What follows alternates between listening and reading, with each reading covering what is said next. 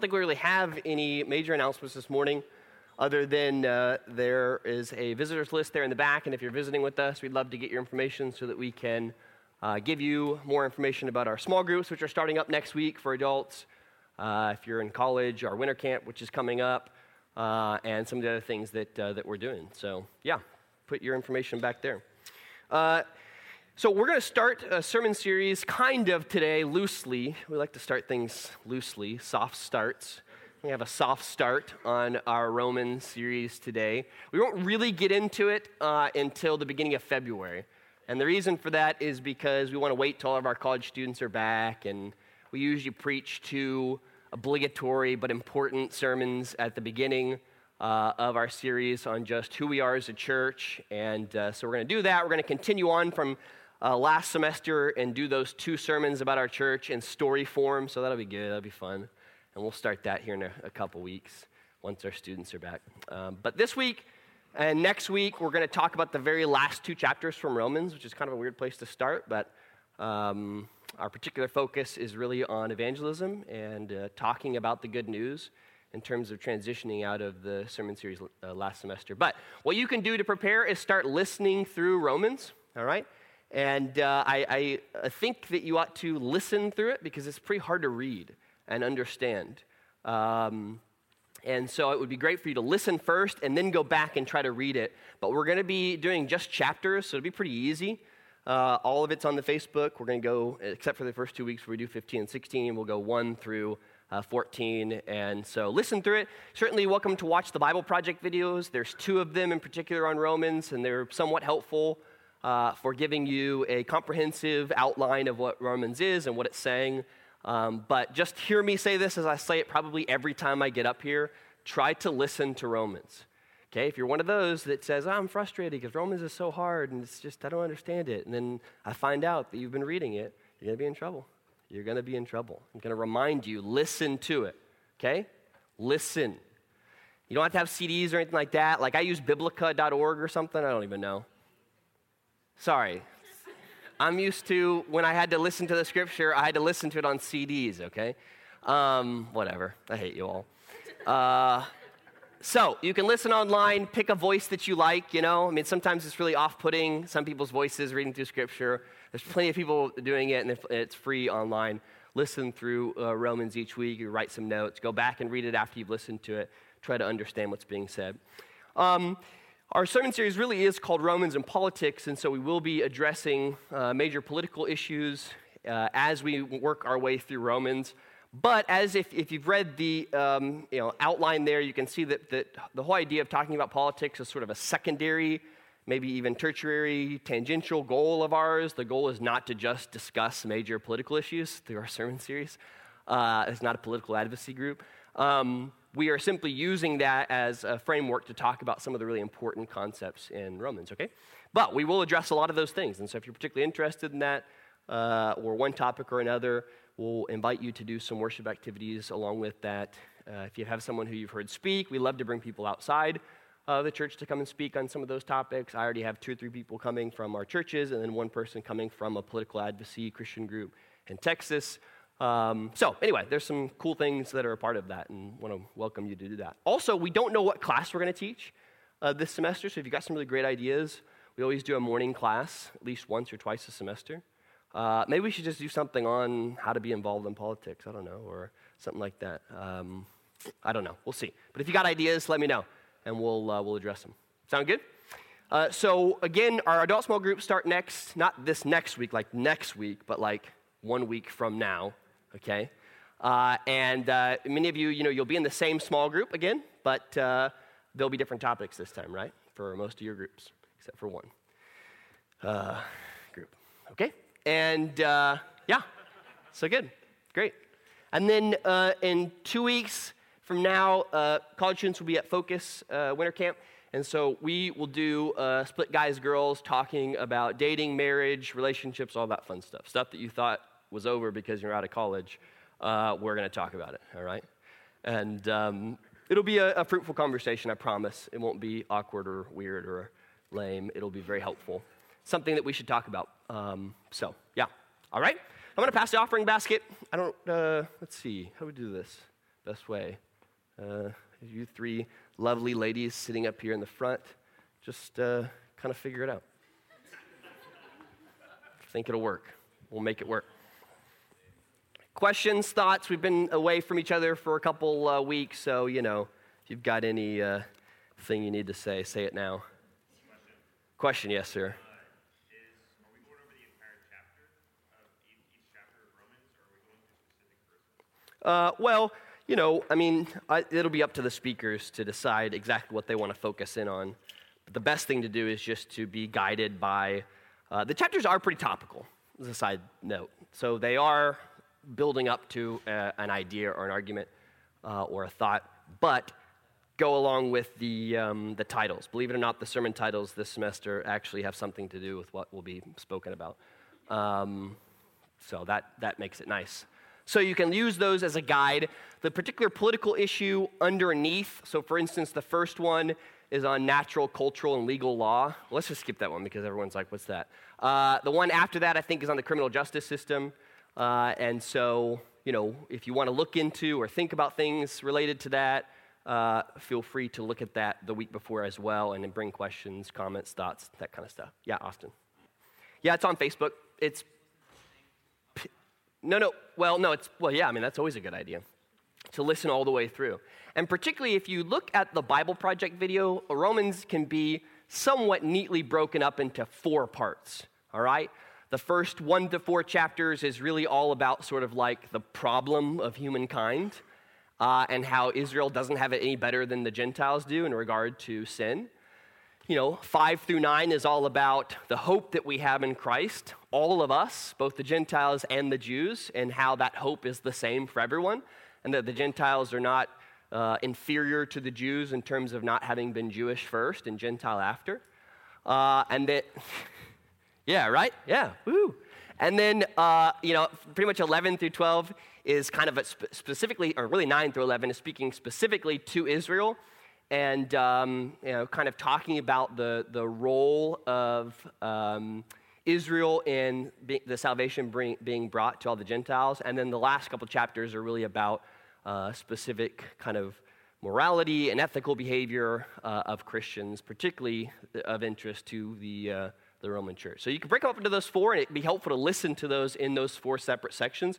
And if you've forgotten already what those 4 sections are, Bible Project video has them for you, broken up into the 4 sections. So it'd be great to listen through the 4 sections, and then listen again to the first section while we're in the first section. But yes, if you look at the schedule outline, so for February 10th, we're on Romans 1. So before February 10th, listen intently to Romans 1. Yeah? Pretty cool? Makes sense? Nice. Great, yeah. Sure. Romans is difficult. I think the main reason why it's difficult is because so much has been written about it, and people often go to Romans for a systematic kind of theology, which just means a comprehensive view of the gospel. And while, yes, it is Paul's most comprehensive letter written about the gospel, it still isn't systematic theology. We don't use it separate from anything else. And it can be a little bit philosophical at times, and as such, a kind of contradictory. But it's in the contradictions that I think you'll find a lot of the wisdom in the gospel, which is don't go to this extreme and don't go to that extreme. And that's part of the reason we're using it as a backdrop for political discourse, is because we have a tendency to go to one or other of the extremes rather than really understand that so often, as the proverb writer says, we should avoid those. There's some truth, obviously, in the middle and in the nuances. And not in the middle meaning you don't have an opinion and you're indifferent. As you'll see in Romans, that's not okay at all as an alternative. But that you really understand and you can kind of find a place amidst the middle ground and have full knowledge of what both sides are actually saying. And then be alongside people who have different opinions than you. All right, any other questions or thoughts about that? Okay, great. So I'm sorry, I have the cold again for the second time in a month.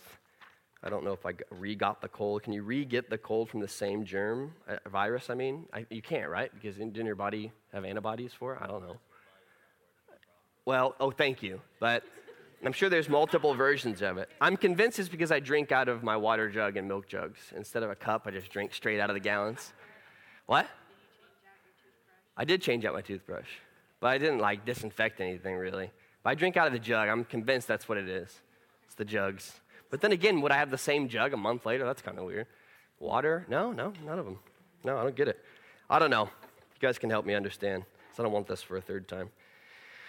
Okay, so Romans 15, and I'm going to avoid going too much into the history of Romans since we're at the end here. I'm going to let Romans sort of speak for itself rather than try to go too much into the background. We'll do that a little bit more in Romans 1. But the important points that you would get if you read a simple commentary or introduction on Romans is simply that this is one of the few areas that Paul has not visited by the time he's done with his third missionary journey. He says so in Romans 15. It's an area that he's had on his heart multiple times to go and visit. It's an important area, right? Although one of the things that's really interesting about the world that Paul occupied, and one of the things that we often don't quite get from the scripture, is most of the cities where Paul institutes churches and starts churches have much more of a Hellenistic or Greek influence than they do a Roman influence. We won't go too much into the differences between Roman culture and Greek culture, and other than just to say that they were different.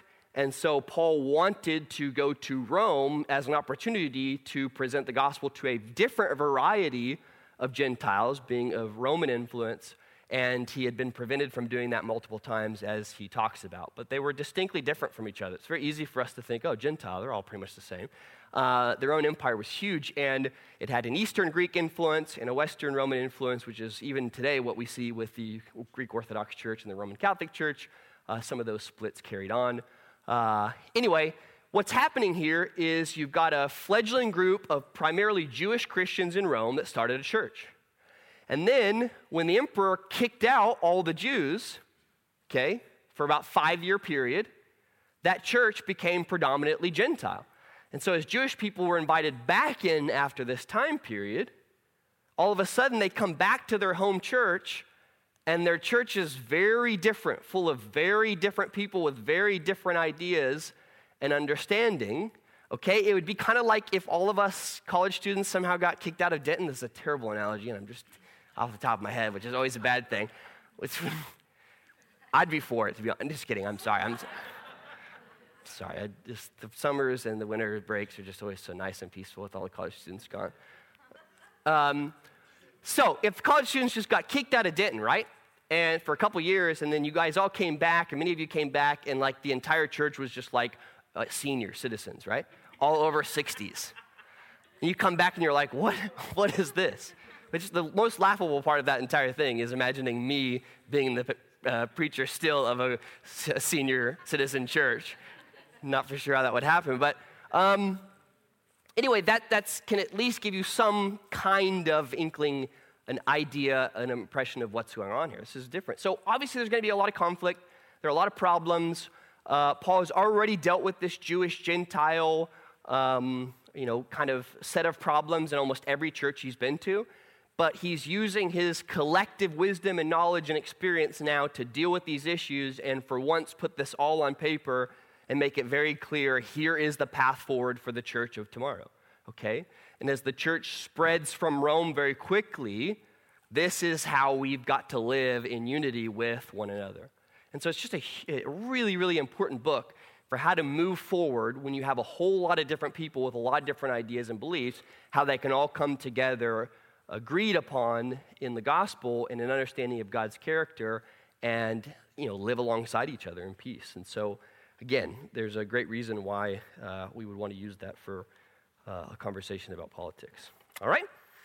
So Romans 15, we'll just read 1 through 22. You do have to realize this picks up on the tail end of 14, which is a whole conversation about how to treat people who are living in ways that they're limiting their freedom in Christ. They don't eat meat sacrificed to idols, and a variety of other things that they just can't get over. And so Paul is calling them weaker in their conscience and in their faith, and giving instructions to the stronger among them how to deal with and interact with people who have a belief system that's a little bit more like the old law and not more like a fuller understanding of the new kind of gospel ethic, right? It's kind of like Paul on top of the roof, right, of Cornelius' house, and God tells him, go and eat. And he says, surely not, I would never eat anything unclean. And then Paul realizes, okay, God telling me to eat, so I should go eat. But remember, even after Paul gets that very vision and message from God, what happens within a year in his ministry that Paul kind of, as a young believer, slaps his hand on? No? Biblical knowledge? Peter, yeah. No, Peter, yeah. Yeah. Thanks, guys. Well, but then you still at least know what I'm talking about, I think, which is good. It happens, Is that all you got? I mean, no. Okay, so let me rephrase it then to make it easier. So Peter, on the top of Cornelius' house, he's been told, go and eat these unclean things that he associated very closely with his belief in God. Can't do these things, I'll disobey God. He says, okay, I realize now God has come even to this house of Cornelius' house. So even within the next year, Peter, while having heard that from God, still does what in regard to the Gentile people? Oh. What? Does he go away from them because of circumcision versus uncircumcision? Whenever the Jews are around, he chooses not to be around the Gentiles. And Paul says, whoa, what are you doing, man? God told you this is okay for you to do. And you can see the culture, he's our father of our faith in terms of, the rock of the church, all these things. And he himself, even after having these things been revealed by God to him, couldn't associate with these people whenever the Jews were around. That's the kind of pressure you see. A good man like that, not a bad guy, and Paul, young in his faith, which was certainly a humbling experience for Peter, and Peter talks about that later in his letters, is rebuked by him, right? And so these kinds of issues were very important, and they had a lot to do with some of the things that they were struggling with here. All right? Excuse me. Whoa, I'm going to make this dirty, and Leslie, you're going to get the cold after the cold, the bug. What? Okay, well, okay. So here we go. We who are strong ought to bear with the failings of the weak and not to please ourselves. Each of us should please his neighbor for his good, to build him up. For even Christ did not please himself, but as it is written, the insults of those who insult you have fallen on me. Let me back up for a moment here because I'm meant to do something. I need 3 people to look up 3 verses for me. I think I just burped. It's a first. I really didn't take that much Dayquil this morning. Okay, who's got Psalm 117? All right, great. So when I finish reading verse 11, there's a lot of numbers. Chelsea tells me all the time I give people too many numbers to memorize. But once verse 11 is done, I want you to read Psalm 117. And if you forget, I'll just look at you with a very mean stare. As if like, hey, idiot, can you get this? Or okay, good. Isaiah 11, 1 through 10. Got it? Okay, Margot, so verse 12 is when you'll read that, all right? Same thing with the look thing. And then the last one is Isaiah 52, 7 through 15. Okay, but here's the rub on this one, all right? You can't do NIV, bro. NIV kind of butchers this. You got to do NRSV. Is that possible? Nah. They're right here in the footnotes of the scripture. Basically, so what I want to kind of train you to do just naturally, particularly as you read through Romans, is anytime there's a reference to the Old Testament, go back and read the Old Testament reference. You got to do that to understand what Paul's doing, because about 50% of the time, you'll go back and read the Old Testament reference, and you'll be like, what? How does that have, is Paul just trying to meet his citation quota here? Like what? He's got so many quotes he needs to get through, and he's just quoting random things like almost all of us do in papers, because it doesn't make much sense sometimes what in the Old Testament he's quoting.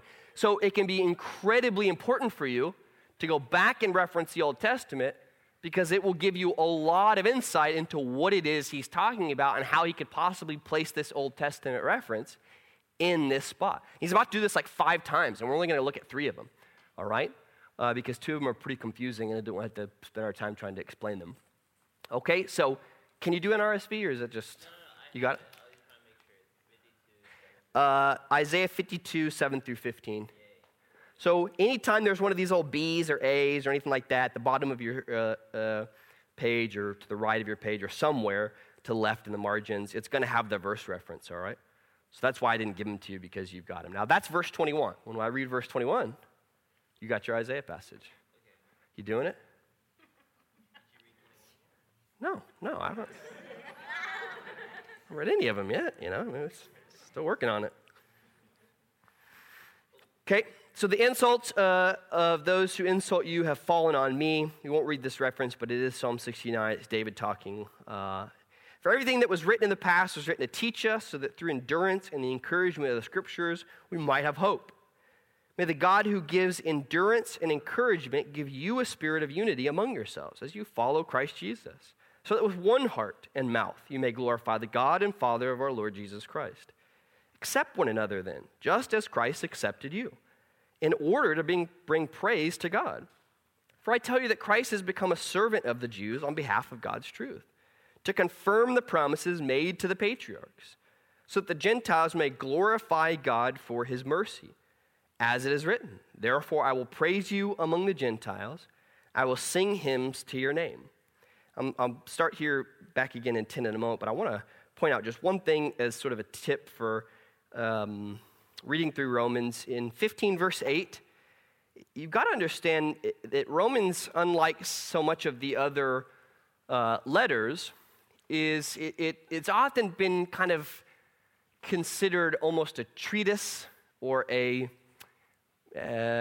almost like a document written that it was written to the church, but it's written very much like a formal, not letter, but like a, I don't know. I'm kind of stumbling over my words here because I'm trying to find something that would, it's just like a paper. Why don't I just use the exact same reference I used earlier because of the funny quotation reference. But like a paper, right? So most of the letters, they're kind of all over. They're dealing with different issues, and they have sections.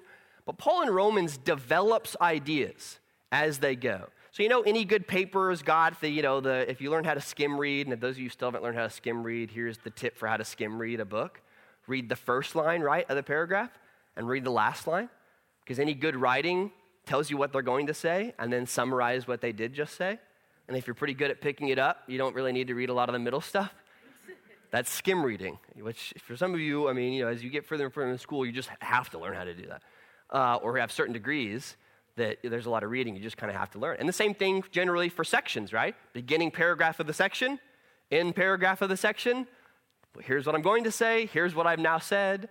Now, unfortunately, a lot of books now today have been written in a way that you could really just read the first chapter and read the last chapter and pretty much get the same thing. But that's not always the best technique, okay? And certainly in academic work, you can't do that. But that's a lot of what you can do when Paul is reading or writing through these things, is understand the flow of the argument and understand what he says he's going to say, what he said he has said, and then kind of follow the argument here. And it's much more difficult, and that's why it's harder to read, because reading someone's paper versus reading just a letter to you is much more difficult. But he basically, here to give you an example there in 7, he's saying, accept one another. Well, why would I accept anybody? Because Christ has accepted you in order to bring praise to God. Well, why does that bring praise to God for, us to accept each other? Because, he says, Christ has become a servant of the Jews.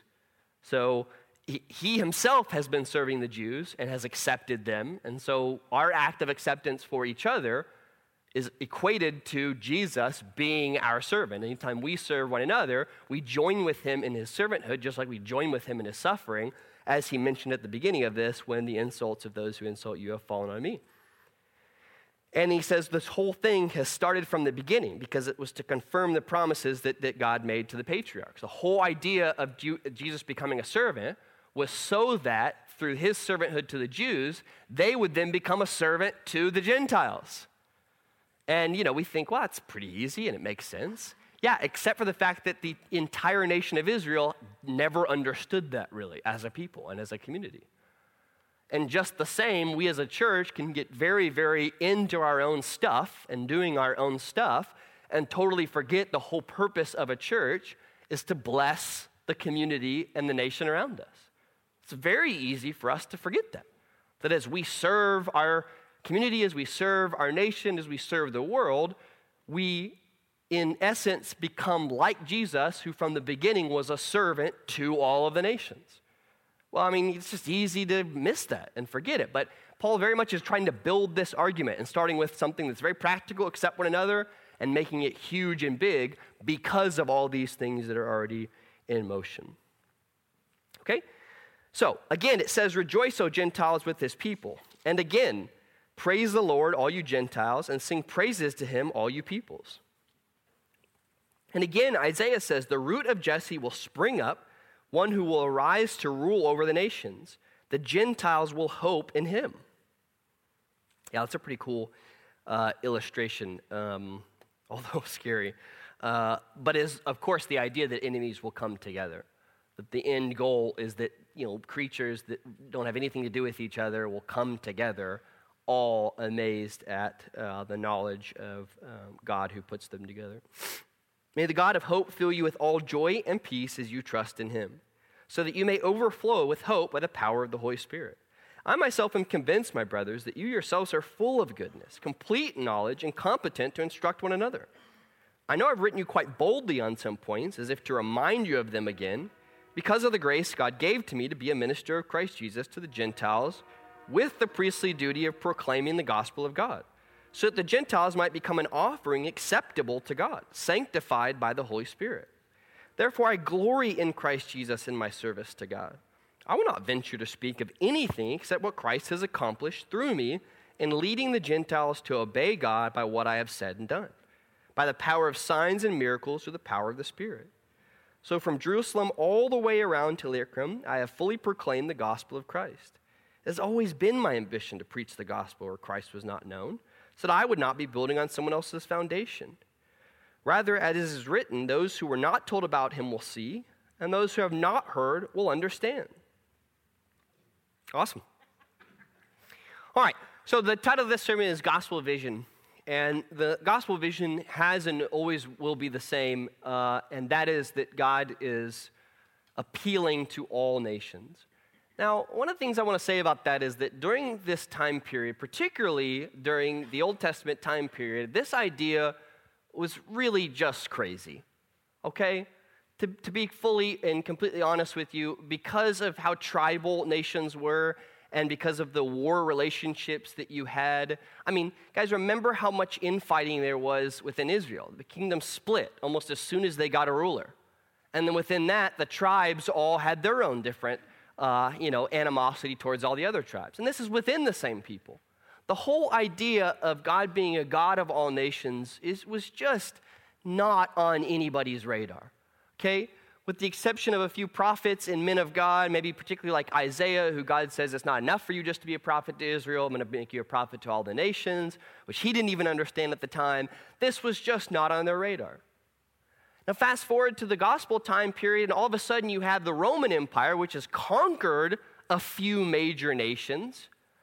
And all of a sudden it seems like it's possible for this thing to really happen. And what do the Jews do? They accept it with, complete excitement and readiness? No, they fight it tooth and nail. Now, fast forward again to today, and we understand fully that the nations have in a large part come to us, those of us living in the U.S., but even with our ability to send missionaries places and to contact people, the gospel really can go to all of the nations, whether that's the nations right around us or the nations, where they are. And still, we have the same resistance to believe that that's really possible and true. And that resistance has a lot more to do with really understanding God's purpose and trusting that it's possible than it does with anything else. Maybe with a touch in there of the fact that we're terrified of trying to interact with people of other cultures and offend them and do bad things, whether for good reasons because of Christian history, or that we're just sort of scared and don't always know how that's going to work. So the gospel vision is and always will be to all the nations. And so that brings up, I think, a couple issues that I just want to bring out from this passage. The first one is that what we're seeing now in the decline of churches in the United States has everything to do with homogeneity, which is just a fancy word for everybody's the same, right? Root word homo, same, right? Same, everybody's the same. Churches decline because everybody's the same, okay?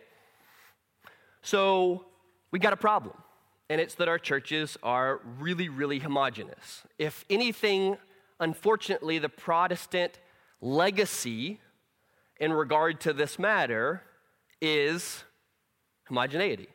It's let's all just get together around a few ideas that we believe and feel really comfortable around those beliefs.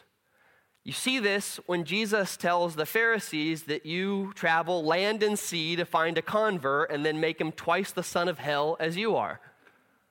That's where homogeneity becomes the goal of community. We're going to travel far and wide to find someone else like us so that we can make them more like us.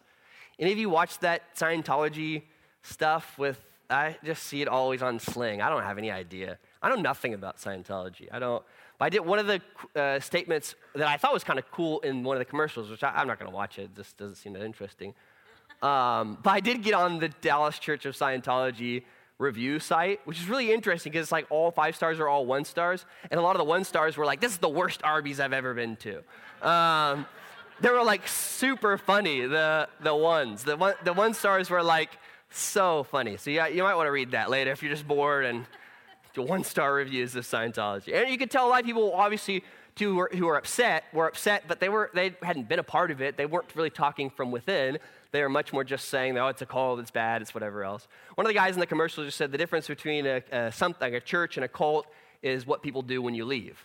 I thought that was kind of interesting. I like that. I don't know. But I have no idea where I was going with that. Homogeneity, there we go. Homogeneity is more or less killing our churches today. And I don't know any other antidote for this other than evangelism. Evangelism, in my mind, and although it's become a dirty word in our vocabulary as, smart, wise Christians, often because we associate it with proselytizing, which is, another word that we could all unpack. But, the idea of evangelism, meaning just to proclaim the good news to people at its core, is the antidote for homogeneity. It's part of the reason why the Pentecostal church is growing so much, and one of the few that actually is because they've been very both internationally and domestically evangelistic. Whereas the mainline, Protestant churches, Methodism, Presbyterians have really not been at all, not at the local level. And while some of those churches have done some great things with social justice, which is always important, they're really not very evangelistic. Evangelism is the antidote for homogeneous churches. It's the only way forward for churches to grow. Now, I'm not saying that we ought to employ evangelistic techniques because it's a great strategy, because you can have a really evangelistic ministry like Scientology, like Mormonism, like Jehovah's Witnesses, like some really crazy fundamentalist Pentecostals, and obviously not be doing God's work, right? We all know that. But I'm not for sure that's what we really are too worried about. Most of us, at the end of the day, evangelism is just something that's pretty uncomfortable to us. Proclaiming the good news in a society that has largely secularized any talk of religion, more so even than politics, makes evangelism completely uncomfortable. Okay? It's just uncomfortable. And it almost always is. Now, it's certainly not more uncomfortable than it is in other societies who literally have rules and laws against talking to people about other religions. But we can admit that it is an uncomfortable thing, okay? So I want to talk about just a few things kind of related to this. The first one is that the idea of being a heterogeneous church or being a diverse church is not a goal in and of itself. And when it becomes a goal, it loses all of its basis in Christ because it has nothing to do with reflecting God's will to all people. It has to do with looking diverse, whether that's, you think, racially, social, economic background, religious belief. Sometimes I feel as if Christians prioritize complete non-Christians coming to faith more than lukewarm Christians really deciding to follow God. And, you'll hear, well, it's the sheep that was lost. Well, I guess, but, a sheep that's just down on the ground not doing anything probably is equally important to a sheep that's wandered off, that's injured. And I think that we do that because sometimes, we want to look different and look diverse, and diverse has become kind of a buzzword for us. But diversity is not a goal and never is a goal in and of itself.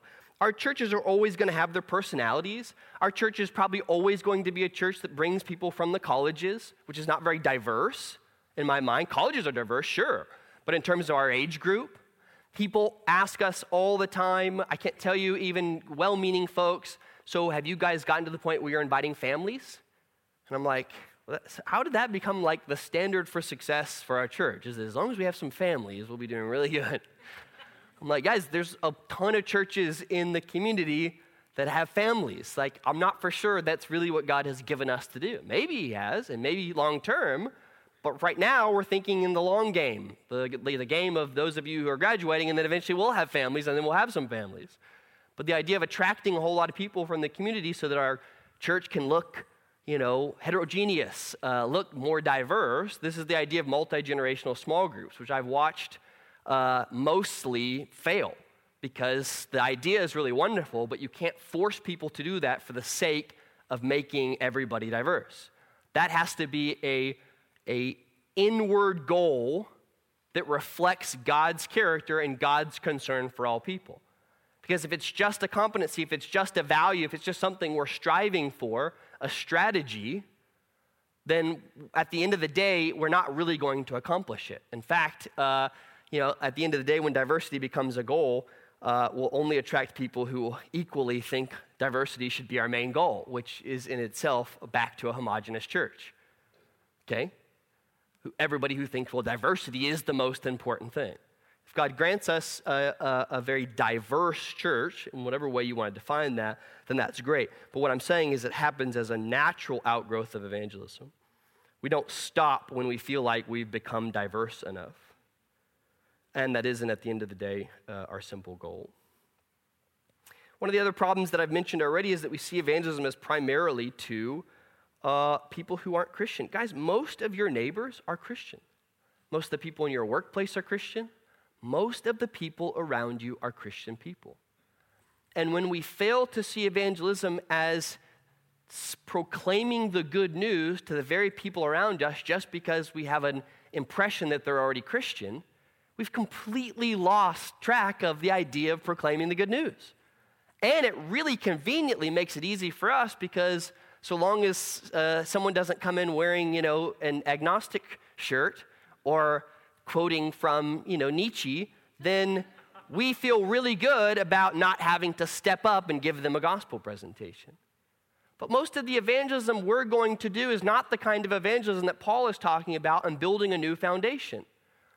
And I do want to make a difference here because I think in the scripture there's a difference between evangelism, which is really all of our responsibility, obligation, privilege, however you want to think about that, and being an evangelist, which is really all about going out and spreading the gospel in places where it's never been really firmly founded or built on. And I don't think we have to be that. Many of us are probably not called to be evangelists. I'm certainly not. But we are all called equally to proclaim the gospel to people around us.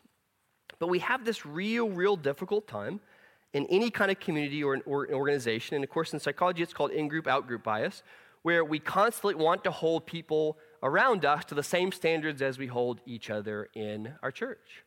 And this is the exact issue that Paul is talking about with accepting weak and strong brothers. Is they didn't have the luxury of this, guys. In their church was full of people all along the spiritual development roadway, a much wider roadway than our church would have been. And they didn't have neighbors that happened to be Christian. All the Christians in Rome were here in one convenient place. And so any evangelism had to do with going and talking to people who just simply were not Christian. And so it was a very, very different environment. Okay? Very, very different environment. So I'm getting really hot. So I'm going to take this off. It's getting hot in here. I'm starting to sweat a little bit. I think I'm getting sicker and sicker being up here. I have two things I want to say, and then I'll be done in terms of leading us in this direction. How do we, and I feel like the last 10 or 15 minutes I've maybe gotten off a little bit track with maybe making this sermon about you guys, but originally I wrote a note to myself, which I failed to do, which was just preach to myself. Most sermons I don't have to preach to myself because I just preach to you. But this is a sermon that I absolutely have to preach to myself. And so if I get passionate, it's because I'm passionate inwardly towards the own ideas that are going on in my mind. So I won't apply that to you if this is one of those that you're just like, yeah, I know this. What's wrong with you? Or do a great job of this. Actually, if you're feeling that right now, why don't you come up and speak? All right. I actually, a lot of this came out of our Christmas service, which I really loved, and I thank you guys for putting that on. It was really great, with the exception of some of the longer sharing and silent sound. That was kind of boring, but I really loved the service. The service was great. And one of the things that I thought during the service was just in my own experiences in the last year, what God was really teaching me, and I felt like what he was really teaching me was just, man, how many opportunities I have gotten, even though they're new opportunities, to really just proclaim the gospel to people and the good news in their life that I just kind of failed to do because I did a very good job of making excuses that wasn't the time, wasn't the place. I was at work, I was working, I was busy. My goal is my business. This is a new thing. And it really convicted me a lot in just that service time of, and I know I've said this probably like 10 times before. It's because it's taken this long for me to remember. And one of the things I really want to focus on this next year is taking as many opportunities as I can to, in the often daily one-on-one conversations I get, to really look to proclaim the good news to people. And I have kind of two things that I'm going to start trying to do, and I'll talk about those here in a moment. The first one is this idea of pleasing your neighbors. Now, pleasing is a terrible word because it sounds pushover. It sounds like I'm going to bring them cookies and make them happy. But the word that Paul is using here is edification, which is a weird Christian word. But you think of an edifice, a building, the idea of edification is simply building up. It's the analogy that Paul uses in starting a new foundation. If you want to get technical about it, spiritual advancement, whatever that might mean to you, is learning how to please our neighbors. Now, Paul is very much talking about the neighbors in the church, okay? But this idea of neighbors is going to translate into any Christians in and around our general vicinity. And the fact that some of us don't even know whether people are Christian around us should be an indictment on whether or not we really are doing a very good job of pleasing our neighbors, okay? Because yes, there is a different standard. Now, the standard is not so sharp and distinct as it was in their day, Christian, not Christian. But even then, in their church, they had a whole lot of folks that they would not have considered very Christian at the time, that they were interacting in the same way that we do in almost everywhere we go around us in a Christian nation. So, pleasing our neighbors. What does it look like to really build up, to edify the people around us of faith? Well, first, Paul says we've got to bear with them, which is probably the biggest one. Remember, this is coming off of the accept one another, and those of you who are strong should bear with the weak. Well, to me, bearing with people is really tough, okay? I'm not a big bearing with people fan, okay? I like more to just move away and not bear the burden. Saddle a person with the burden, take the burden off them completely and then walk away, but not bear alongside with them. And I'm going to go back to what Paul says here in the very beginning of 15. We who are strong ought to bear with the failings of the weak and not to please ourselves. Each of us should please his neighbor, edify, build up his neighbor for his good. For even Christ did not please himself, but as is written, the insults of those who insult you have fallen on me. So it gives a very tangible example of what that means, is that sometimes when we bear other people's burdens and we're actually bearing them alongside them, we get insulted. Now, what does that look like? These things don't really make sense. Most of us, when we think about bearing someone's burden, we think, oh, they're going to probably be pretty happy that I'm bearing their burden. Guys, most people, when we bear their burdens, don't even know they have a burden. The whole idea of being weak is not that they're coming to you saying, I'm weak, you're strong. I need you. Be my savior. No, the whole idea is they think they're in the right. You're the wrong one for eating meat. And Paul says, yeah, bearing their burdens is going to be tough. But Jesus did it, and it is the most core and basic thing that connects us to the servanthood of Christ for God to give his salvation to all the nations. It just starts there with bearing other people's burdens. That's where it starts and ends, bearing the burdens. Okay? And how that bearing turns into insults? Well, it certainly doesn't come from someone initially being very pleased that you're bearing their burdens. Because if you're holding up for them and they begin to catch wind of that, they're either going to ignore it, blame you for butting into their business, make excuses for how, well, it was really your responsibility in the first place, and all other kinds of things that come along with that. But we've got to bear each other's burdens for their good. Now, again, that's the sort of qualifying statement here. This is not whipping boy, I'm going to go out and bear the burdens of everyone around me so that they can go on doing all of the terrible things they do, and I'm now enabling them to be even worse at what they're doing. I'm enabling them to tear down whatever walls were already there in existence. The idea is for their building up. The failings of the weak. When they fail, bear the burden, pick them up. Things are going forward. A trajectory, a building, a moving upward. And sometimes that seems like going backwards. I've experienced that a whole lot this year in my partner, who I started at the beginning of the year as my partner, and who has ended as our businesses are completely separate, and I don't want to have anything to do with your business. Things have not gone well for you. And that hurts, and that's painful, and that's not fun to have those conversations. Okay? Because there's a lot of burden on me to have to think through how is this best, whatever else. Well, that might seem like tearing things down. But in reality, it's putting him in the place where he recognizes the things he ought to recognize so that he can be built up. And we just got to do that with people. Most of us, we just want to kind of stay at arm's length. Or we want to bear a small burden. All right? A burden that's not going to end up in someone insulting us, but a burden that's going to end up in someone being happy with us. But that's not what Jesus did. It's just not what he did. That's not really at the core of what it looks like to proclaim the good news to people. Two of the questions that I've started employing, which seem so silly, and here I am in all my wisdom. Are you a Christian?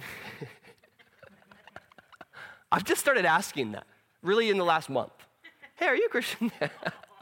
No, I really do. It's helpful to me, guys, if I can know someone is a Christian, and that can lead to all kinds of great conversations, and that's not like are you a Christian? Because I didn't know. Who would have guessed? there are better ways to ask it, right? You know, and I don't beat around the bush with that one. You know, do you go to church? Are you a Christian? Just wondering. I don't know. I am. I'm just wondering if you are or not. Well, you know, I don't know. I get a lot of responses, a lot of weird responses, you know, from that. But it's led to good conversation. The second one is, how are you doing? And then, you know, adding really, because that's important. And then, of course, following up. This is one of the easiest questions, particularly with people who are strangers. How are you doing? Really? How are you doing? You doing okay? You sure? And I mean, I don't push, because, you know, if they start to, like, tear up when I ask that, I'm going to back up, you know. I had that happen twice within the last month, so I've realized, you know, you got to be a little bit less forceful with people, like, tell me now how you're doing. I'm going to fix this while you're on the job, you know. But those are helpful things for me in terms of the idea of trying to identify my neighbors and really build them up. Well, what happens when, you know, people really aren't Christian? And by the way, again, I have to remind you, you know, the early church very much had if you're a Christian, you can come fellowship with us. If you're not, we know that, and we're going to see you at arm's length. And that was important for them in terms of growing and developing. We don't have those neat lines anymore, and it's very difficult. And so for most of us, we probably err on either two sides. We just assume everybody's a Christian around us, or probably more often than not, particularly as we grow in our faith, no one but people in here are really good Christians. Maybe every now and again, you know, there's someone out there, okay? If you believe that, then you're treating us like a cult, okay? So we're not, but you are. You're cultish in your mentality about Christianity. So probably don't do that. It's bad. But I want to focus in on something, and I think this is my biggest lesson and my major goal really this next year with this. And it's in what Paul says here in 17. It's actually 18. I will not venture to speak of anything except what Christ has accomplished through me in leading Gentiles to obey God by what I have said and done, by the power of signs and miracles, through the power of the Spirit. So from Jerusalem all the way around to Illyricum, I have fully proclaimed the gospel of Christ. It's always been my ambition to preach the gospel where Christ was not known, so that I would not be building on someone else's foundation. I just wanted to take these two verses and show you, Paul mentions talking 4 times. He mentions doing something once, and he mentions signs and wonders once as well. Now, I'm not saying this should be somehow like our litmus test for whether or not we're really evangelistic. But I think one of our biggest problems has become that we do not speak up enough. And often. And some of it's this liberal kind of reaction to proselytizing and forcing people's hands and not respecting people's private boundaries. But I think more often than not, it's not because we often don't know what to say. It's simply because we are not really in the Spirit in our times with people, listening to what the Spirit wants to do in our conversations. We don't entrust Him to say what needs to be said in the moment of a conversation. And yet Paul is saying, I've spoken, 4 times he highlights his speech. Once, what he's done, and once these signs and wonders. Now, he couches all 6 of those things in that the Spirit is doing those things within him. But we have got to proclaim more the gospel of Christ with the people around us. And again, some of us, I think, have gotten ideas. Maybe if you grew up in a Baptist church or you grew up in kind of something that was a little bit more conservative, the idea of proclaiming the gospel is like a sales pitch. You know, if you'll just make it short and concise and move on, we'll save some souls, we'll be good at the end of the year when we say, here's how many baptisms we've had, and we're great to go. That is not building up a building. That is a Lego building that came prepackaged, and you put it down and you said, all right, I did a good job, I built this thing, all right? That's, you know, I don't know what other analogies I can use. Gingerbread type evangelism. Gingerbread houses, you know? Oh, great, you made the gingerbread. Now you can't really live in it, so, and neither can they. Okay, I'm going to stop with those. What is this, a center for ants? It has to be at least 3-4 times this size. Okay, 3, is it 3? I couldn't remember. All right, so That's important. We got to speak into the secular void, which is so much of the air around us. It's just, don't talk religion, and everyone will be okay. It's this kind of secularist void of, and I'm not blaming anyone for that. It's just become where it's out of the public sphere. We can't talk about this stuff anymore. It's not polite. It's not kind. It's not whatever. And in some ways, actually, our generation's kind of moved beyond that. I find that more and more people are interested in talking about religion with you. They might not be interested in you, trying to hit a home run and, convince them and argue and rationalize, but people are mostly interested in talking about faith. And the idea of spiritual advancement and building up a foundation are things that all of us can begin to do as we proclaim the good news about God. Two of the questions that I have here, and let me just make a side point before I end this sermon that I planned on being 15 minutes, which has ended up being an hour. That Paul, throughout these passages, talks about how all of this is sprinkled with hope, both receiving insults, which sounds weird, and the only thing I can really make of that is that as I'm receiving insults, I hope in that God is breaking through the hard-hearted, whatever is going on around me, and he's doing something here.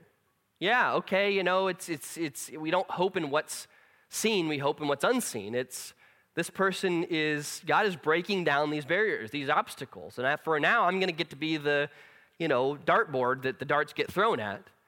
But in reality, God shields me from those things overall. And yeah, I get to experience some of the pain and suffering with him. But there's hope that God is doing something much bigger here. The same thing with this idea of proclaiming the gospel, that there's hope that these things, however they're received initially, God is working there. And that's the thing, is you can't possibly do evangelism without hoping in God. Because if you don't hope in God, you will fall back on tactics and strategies. Foolproof strategies and tactics that will always, win you the sale, Because God doesn't have to be in any of those things. You win an argument, great, good job, you've received your reward. But in this gray area of what I think Paul really talks about in terms of proclaiming the gospel, we have to hope in God that God is doing those things. And I think it has absolutely been a reflection of how little I have had faith and trust in God that I haven't talked more and proclaimed the gospel to people in my life. I just kind of don't trust that. Well, I don't know. I'm not going to get too much into that for now. We'll explore that later. My two questions here, and then I'll end up, is what do you believe about God? I just talk about that a lot now, in the last month. And by a lot, I mean more than I did. What do you believe about God? And that's not too strange a question. Sometimes we think about this like, well, we've got to transition into this, and it has to go. Guys, most people don't have long conversations anymore with anybody. So this idea that we've got to transition into a spiritual conversation 45 minutes in. No, but we're so random in 15-minute conversationville now that just coming out with, what do you believe about God? I mean, as a couple times I've done that, and I've had some really interesting conversations. People are interested in talking about that stuff, even if it's for 15 or 20 minutes, and it ends up usually being longer than that. And then one of the other ones that I think, in my mind, this has become really helpful for me, particularly in dealing with people who are really in a dark place and in places that they need to kind of, get out of, is really trying to help formulate plans with people. What's the plan? What's the next step for you in this? As I think about the idea of edifying neighbors, and I think this could go to both of these points, is really helping people figure out for themselves what's next for you. And the idea of spiritual advancement in terms of progression, and then keeping track with people on what that is. That question I ask more than any of these is, what's the plan? Because I can help give them some insight, and do, often, and I think this is probably one of more of my strengths, but what often happens is I'm helping them plan how to do something better, but not really founding their betterment in any kind of, God is with you, I believe that God really cares about you, the gospel proclamation. It's all about, let's get this fixed like a counselor. and you got to be careful about that. All right, I'll end. I have some weird note down here that I don't even understand. I kind of do. One of the most important things I heard all last year, and I don't remember if it was a class or a book or whatever, is that the gospel is public good news. And that was really powerful for me in my mind, thinking, and you're going to see this in the Bible Project video, when someone came to a town and was going to proclaim good news everybody would kind of gather around and hear the news. Because obviously the news didn't spread. They didn't have newspapers, you didn't have social media, you didn't have all these other things. So it was really important when someone proclaimed good news, everyone kind of wanted to come around and hear it. And I think at the core of our belief about evangelism is that we are giving public good news to people. This is good news that is not private for us to secretly talk about and sing songs about, but that is actually public news that people need to and want to hear. And I still think that's one of the real tough things for us to believe in our day and age, that we feel like people have already heard this stuff. They've already heard it. And maybe they have, and maybe they've internalized it, but you've never said it to them. And a person's never connected it. And it's not ever been really real or made sense to them. Not to mention the fact that how many times do we hear things and still don't completely understand them until that kind of aha moment. But this is public good news. And I think, so one of the things I said was that some of we need to be a little bit more private in what we put in public, and a little bit more public in terms of our private conversations. And what I mean by that is that so often we'll talk about the gospel, share scriptures in public environment, share things that are deep in our minds that probably ought not be in the kind of public realm. And then in private with people, we often don't take opportunities to share things that really ought to be public things to them. A scripture sharing, being able to talk about our lives with someone. We've got Facebook people who I'll sit with them for like an hour or 2 hours in a week, talking with them, trying to understand what's going on, and everything's fine and good. And then 3 days later on Facebook, it's like the world is ending. And I'm like, what did I miss? I asked the wrong questions. What happened, right? Like what in the world? And we've become very good at just sort of speaking into the void and hoping that someone will take our, bite down. And we're not, we need to be more private and public and public and private. I'm going to leave you with that because it sounds really good. All right, we're going to take communion. I'm really sorry that was an hour. I don't know what to say. I mean, I'm just sorry. I'm sick. Just blame it on me being sick. But I think last time I was sick, I preached like a 10-minute sermon, so it's just all over the place. You guys know me. Let's try to hurry back from our communion so we're not here till like 2 o'clock. And if you are new to our body or can't remember, we celebrate communion joyfully.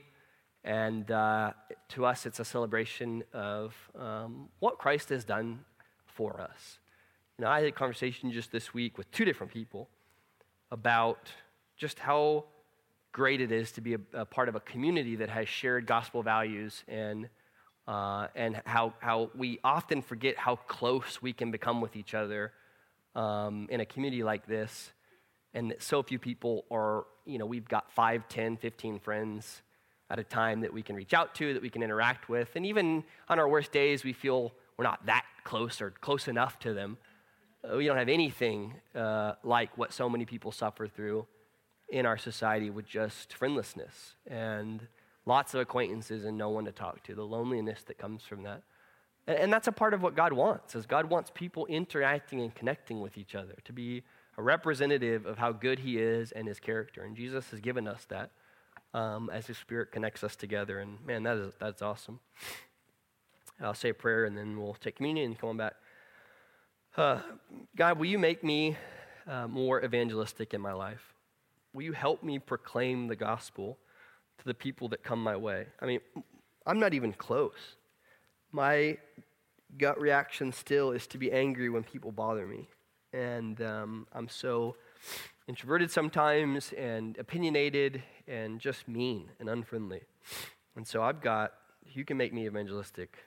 You can do it with anybody here. And I just asked that I want that. I've wanted that for a long time and been resistant and yet, what the Spirit has laid on my heart, just the need and desire to experience and understand you in that way. I just pray that through the sermon series and through just interactions in this body, you could all help us grow in this, that you may identify people in our church who could fulfill the role of evangelists, that we would follow their lead, that you would teach us through them. And Lord, we just love you and thank you for sending people to proclaim the good news to us at our worst, and thank you for sending people to bear our burdens. We love you, Lord. Amen.